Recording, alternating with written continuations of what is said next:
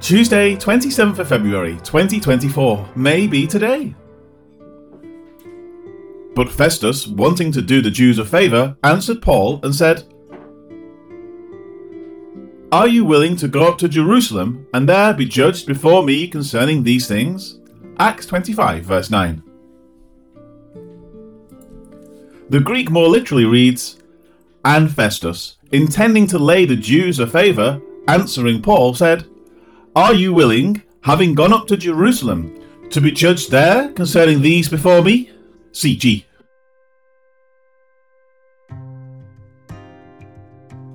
In the previous verse, Paul gave his short defence concerning the charges against him. Now, with that complete, it says, "And Festus, wishing to lay the Jews a favour."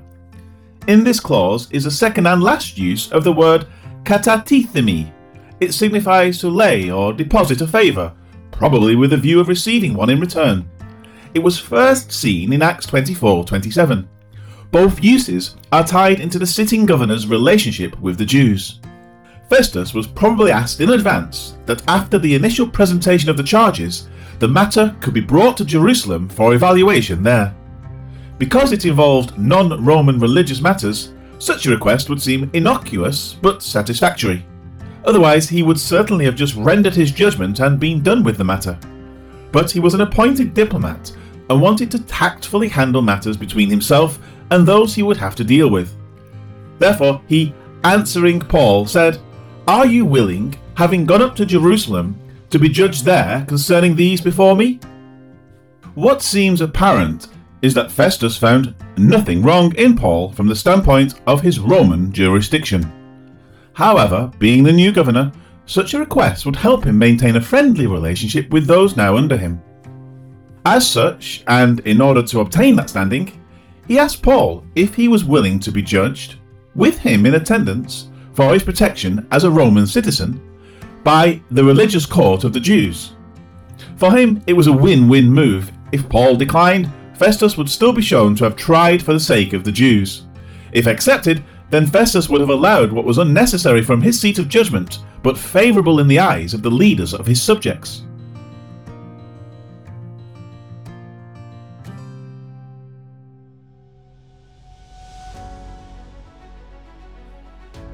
Life application.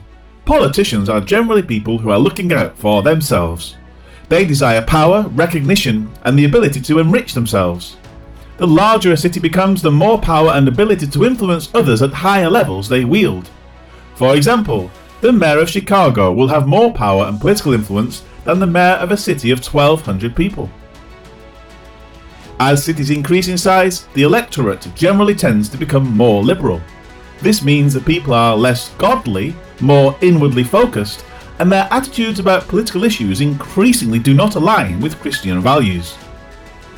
For this reason, biblical Christianity becomes less and less acceptable to those in power. They do not want to be reminded of their sinful ways.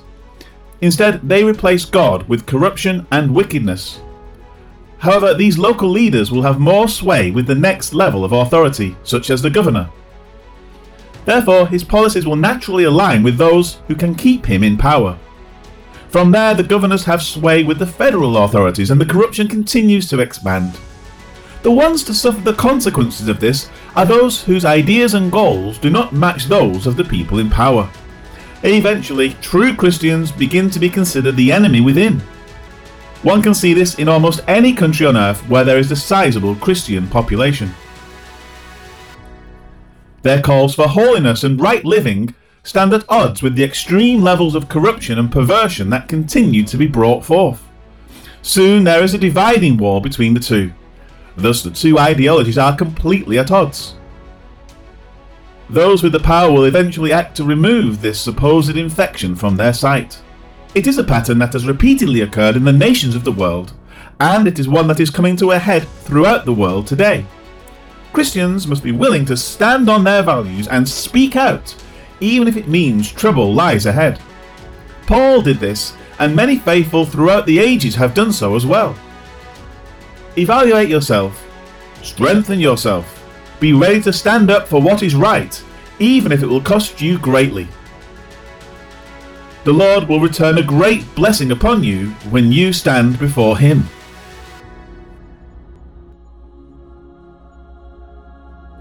Wonderful Lord God, your way is right and just and holy.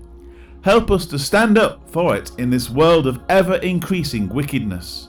May our lives and actions be found pleasing in your sight as we face the enemies of perversion and corruption head-on. Strengthen us for this battle, O God. Amen.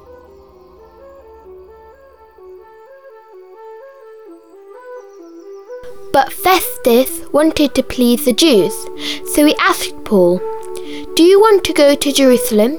Do you want me to judge you there on these charges?"